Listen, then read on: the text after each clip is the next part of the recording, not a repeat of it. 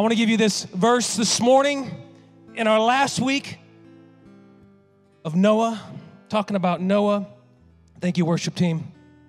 Y'all can do your thing. Thank you. Give it up for the worship team. Sound men are killing it today. Sound people are killing it. I know we can't do any terms anymore that suggest anything. Can we say that was good? Oh, that was good. That was great. That was great. The worship team killed it. Real quick, Genesis chapter 8, verse 5. And this week, I won't mess up the verse like the last couple. You see, you don't know, I was on a restricted carb diet. It's affecting my focus and my brain the last few weeks. So I was having trouble doing basic things like reading. You think I'm joking. Verse 5, real quick. It's so short, let's read it together. And the waters decreased continually until, everybody say until. Thank God, the 10th month.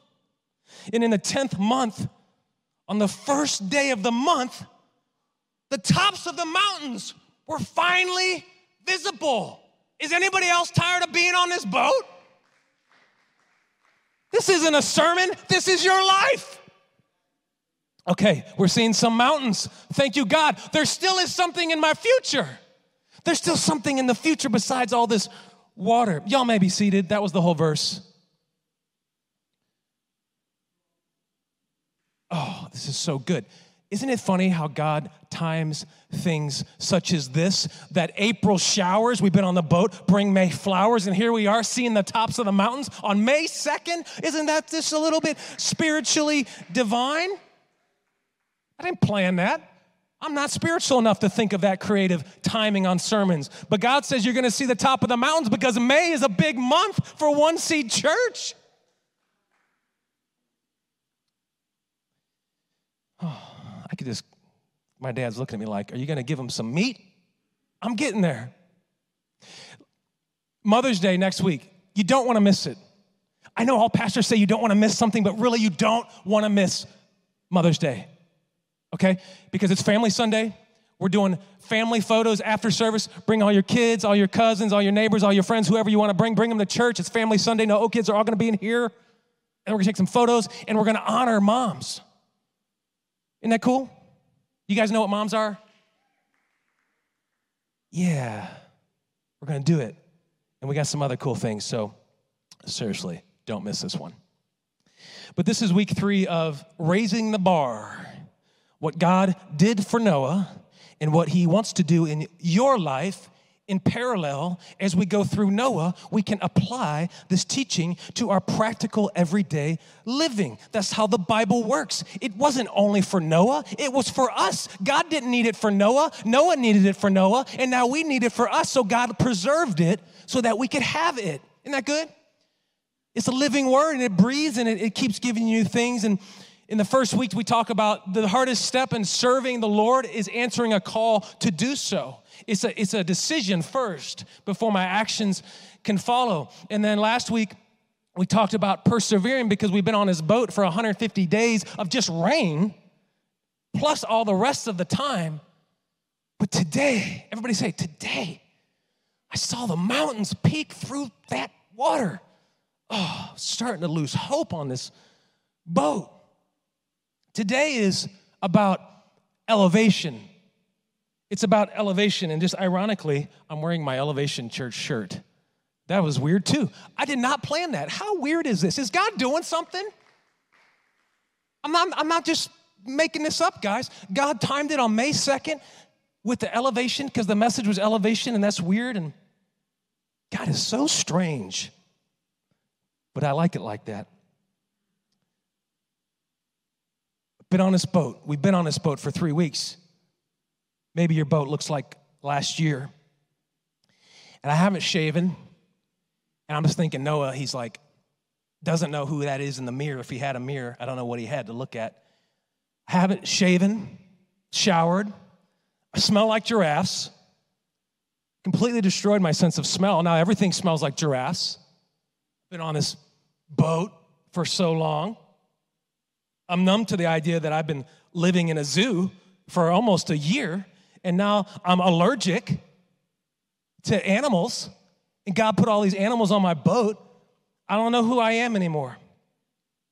But I'm going to get through it because God gave us the ability to persevere through tough times by the strength and guidance of His Holy Spirit. That's why you need His Spirit, because you are death without life.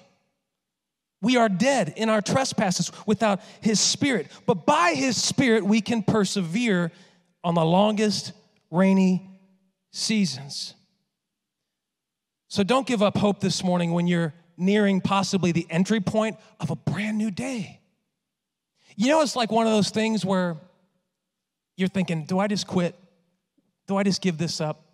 And then maybe God is saying, it's just one more day. Just one more day. And a new day is coming, a new entry point. You've been on this boat, and every day Noah's probably like, how long am I going to be on this thing? He probably felt like jumping off that thing a few times and say, Jonah, where you at? Bring me a whale. You know? That was like a Bible joke. Anyway, it's just repetition. But perhaps today, finally, we're going to see above where we saw a year ago. We're going to see above it. I'm going to see above the waters and something elevate out of the waters. And because of that, because you endured through your perseverance by the power of God in your life, because you were willing to take the call, now you are going to gain a new perspective on church, on serving God in your life. God is raising the bar today by elevating your trust.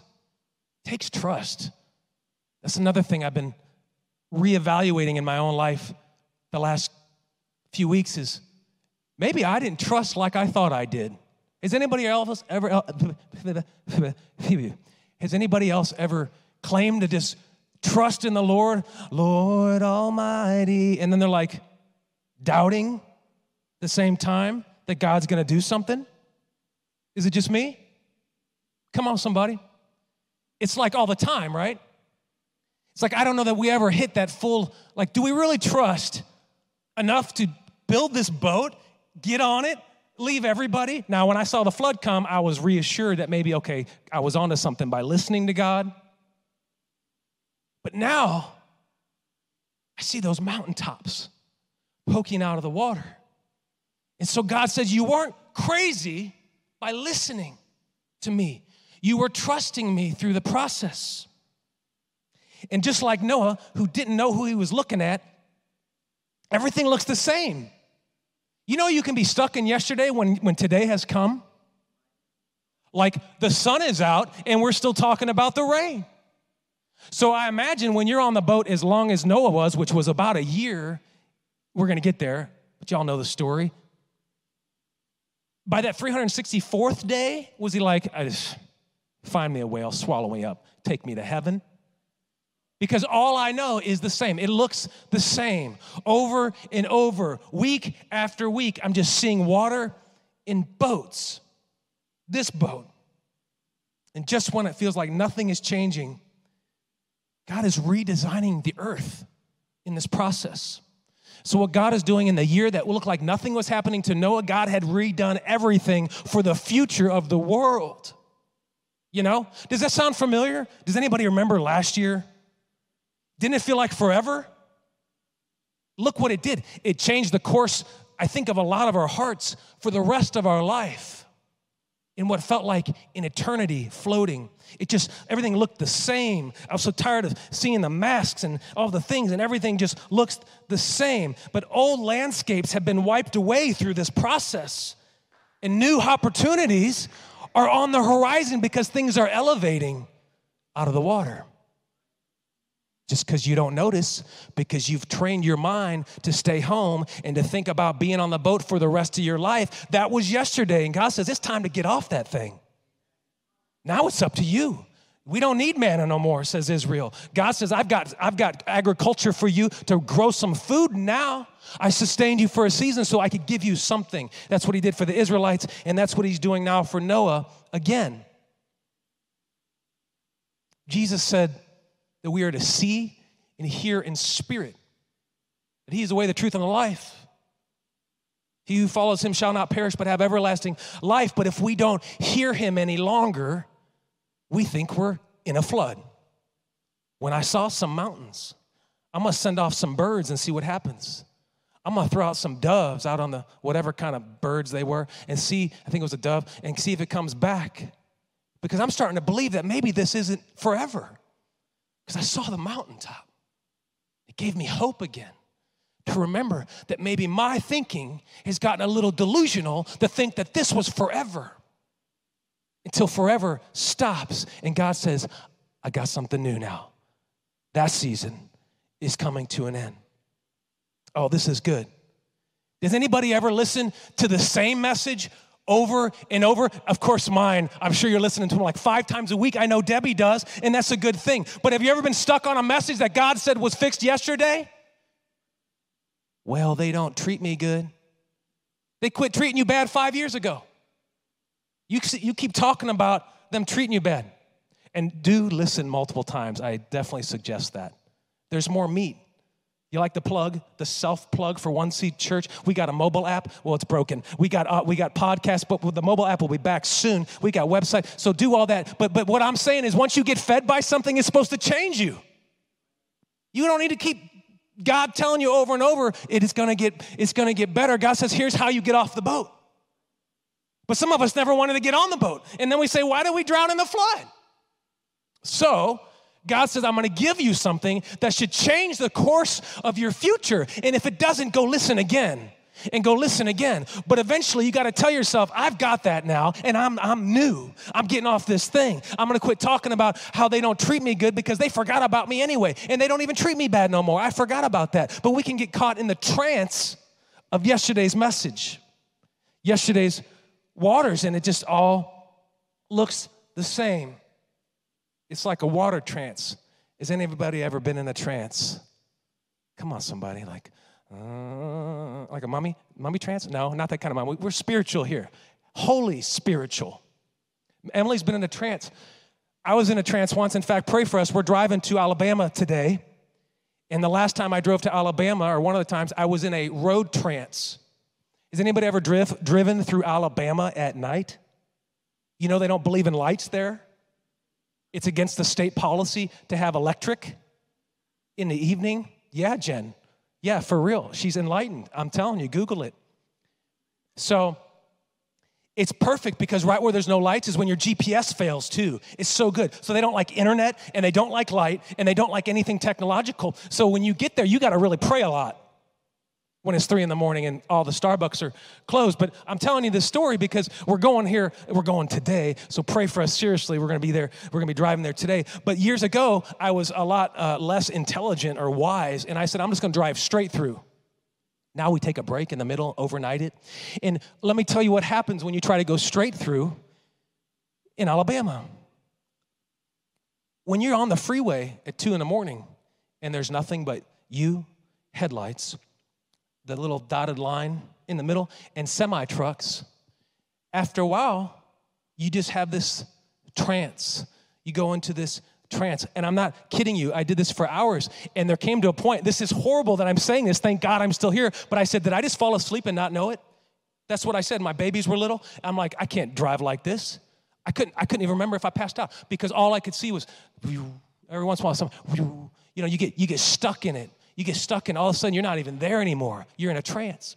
So we pulled over safely, and I'll spare you the rest of that story because it was creepy. But it ended up being good because we made it to Florida. We're going to Gulf Shores this time, to the beach and everything. Hopefully the water's nice and it doesn't rain. I'm tired of talking about rain if you really want to know. So I'm hoping we don't get no rain this week at the beach. I would never be tired of talking about biblical rain because it's metaphoric, you know? So anyway, what I'm trying to tell you is just like the trance on the freeway in Alabama, you can be in a trance on that boat and keep living in yesterday's repetition. It can be with anything. It can be with stinking thinking. You know, we got like a mental health pandemic from the other pandemic. It's because people had to start thinking and having their thoughts to themselves. I mean, it affected everybody. It affected churches, pastors, people, workers, like any type of people. Then you got your thoughts to yourself. You started saying, I don't like what I'm thinking. And so you get in this trance of stinking thinking. Or maybe you get in this trance of every person's going to do me wrong because they did me wrong. So now every person becomes who they were, even before you know their name. So you bring your baggage right to the new person, you know? Is someone doing an exercise bike? It wouldn't be the first time. One time we had crickets. We've had under the sea. It's all right. I can deal with it. It's just more fun to point out. It makes it more humorous than awkward, you know? But it looks the same.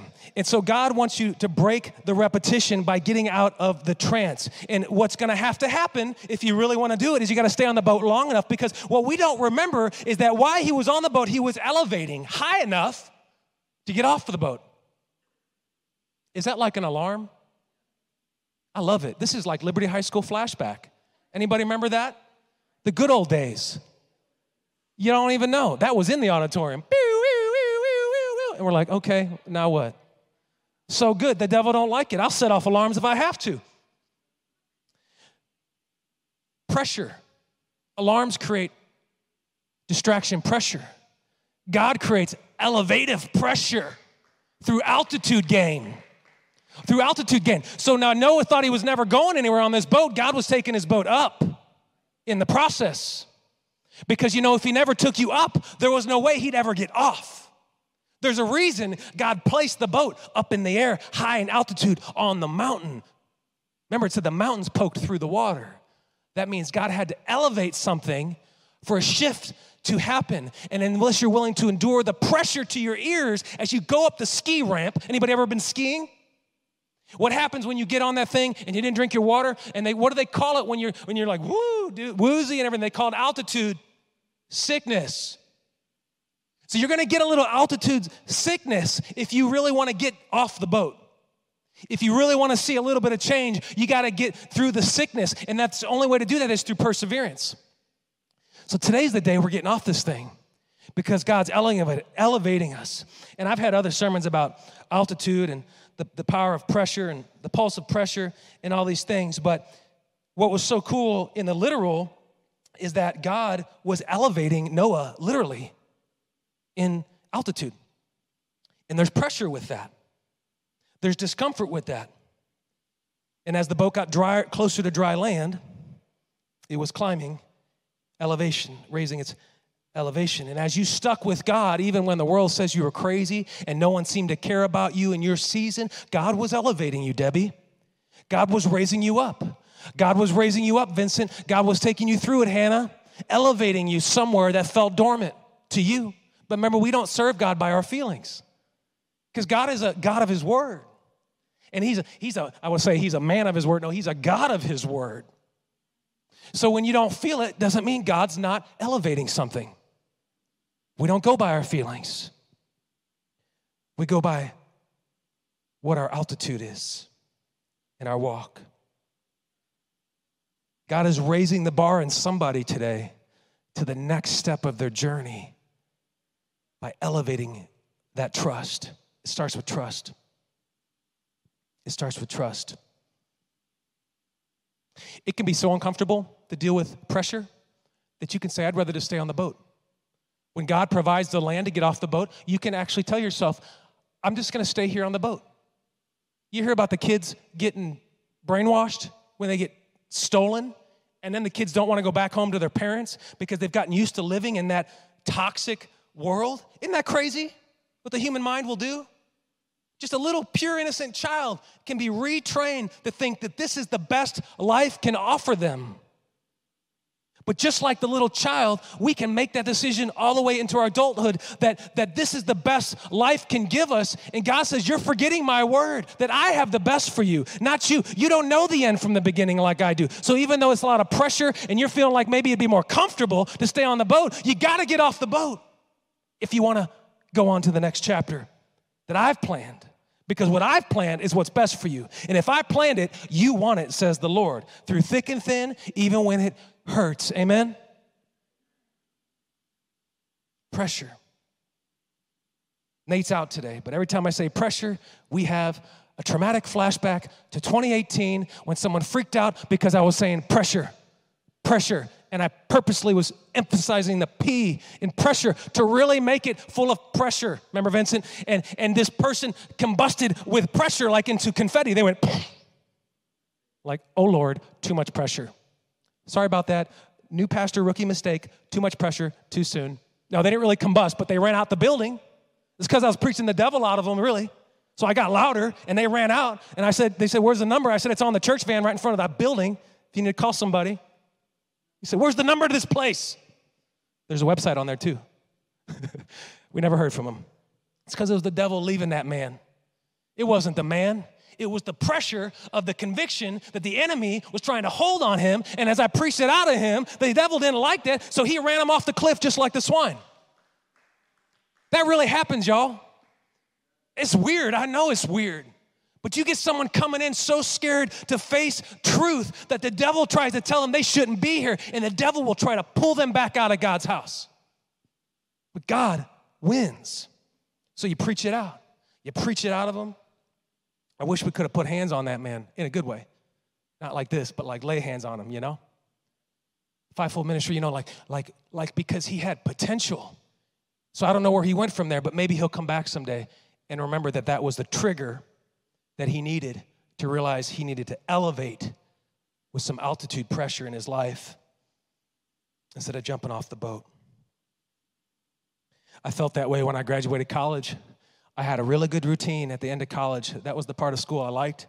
I'd get Subway and Arby's every other day. I'd go into Subway and get the whole wheat, foot long on turkey, all the vegetables, no mustard, only white mayo, no cheese, oil and vinegar. That's it. And I went in there so many times that the dude, Raul or something, I'd go in there, he'd just say, the usual? I say, yeah, because that was comforting. And then on the alternate days, I get the supersized Diet Coke, Dawn, because I was trying to be healthy with Diet Coke. You know, I was super consuming the aspartame, and I get the Arby's with the market turkey and Swiss, and the super Arby, and the horsey sauce, you know, Cindy, and the Arby's sauce, and that was my routine every day for like the last year of college, and I didn't realize how much it cost, because then I had to get a job, and then my mom's like, you got to pay for this, and I'm like, ooh, that's expensive. I didn't know I was dropping a lot of money back then, every day. I didn't look at the bill because I was, I was comfortable. I was pampered. I wasn't pampered. I was well taken care of. So when I had to deal with the pressure of change, I thought I hated school. Maybe I don't mind school as bad as I thought because now I got to be a man and get a job and do all these things. That was scary. That was scary. But if you're never willing to give attention, entertain scary opportunities, you'll never find one. Any good opportunity takes risk. Any success story for God, for life, for business takes a little risk. What's the worst you lose? Some Arby's sandwiches, okay. What's the worst that happens? I go broke and I got to move home and live in my mommy's basement. Well, that's what I end up doing anyway. So it worked out. So what's the worst I got to lose by stepping out into the world? Because really I had no choice. We talked about this. Noah had no choice. He had to build the boat because the world was going bye-bye. So he had to build the boat. So he still felt like he was making a decision, but God is saying, I've got a decision already for you. You just got to take it either way. And so just like getting out of college in that fear, I knew there was no choice, so you might as well make the best of it. Or I think of my dad enlisting in the draft. This is much more like a better illustration than my petty Arby's story. And I just thought of this, that back in the 70s, my dad, I'm going to tell this story. Is it okay if I tell this story? Thanks. Okay. So can I tell this story? Okay. In the day, when you would enroll in the military, when they had a draft, they would go by like education level and all these things by priority, who goes first and where they go. And my dad was at the bottom of the list for priority. So he was first to go. And so he knew that if he volunteered his time to instead of being forced into the draft, they'd give him preferential treatment. Well, long story short, they wouldn't take him for some medical issues. But what I'm saying is he knew that he had to get on the boat because the boat was coming either way. You with me? He knew that he had to embrace the change that was unavoidable. And God blessed him for it. God protected him for it. If it wasn't for that medical issue, I probably wouldn't have a dad today. Because he was the front line to be killed. That's just the way it was. That was the Vietnam War, I think. But what I'm saying is, he knew it's a choice, but there's no option. It's like multiple choice tests, and there's only A. You can't go circle a different box. There's only A. So God is saying, in the reality of it, church, he's saying, it doesn't matter if you think you have a choice because you have no choice. You have to do it my way if you want to survive this. This is spiritual talk. This is deep theological talk. There's a reason we say heaven and hell, because we believe they exist. It's not just some picture with the guy with the horns and all that. We believe there's a place that we are meant to go, but we got to go all in for Jesus to get there. It's good. That's the meat we need to remember when we're worrying about the water on this boat. At least God gave us some water, dear Lord. The Bible says it's going to be a lot different later. I won't even go there. People say I'm like being too honest with the Bible or something. We don't want to do that. The Bible says the world will be destroyed differently the next time. We don't want to be there. We want to go to heaven. Well, I'm just saved by grace. You know what? Get in your gospel. Go after God's word, and God's going to take you somewhere. It's that simple. Don't overthink about why you're good enough, why you don't need to do X, Y, Z. Just go in for God and quit worrying about all the details. God will transform your life and take you through the waters on a speedboat faster than the ark.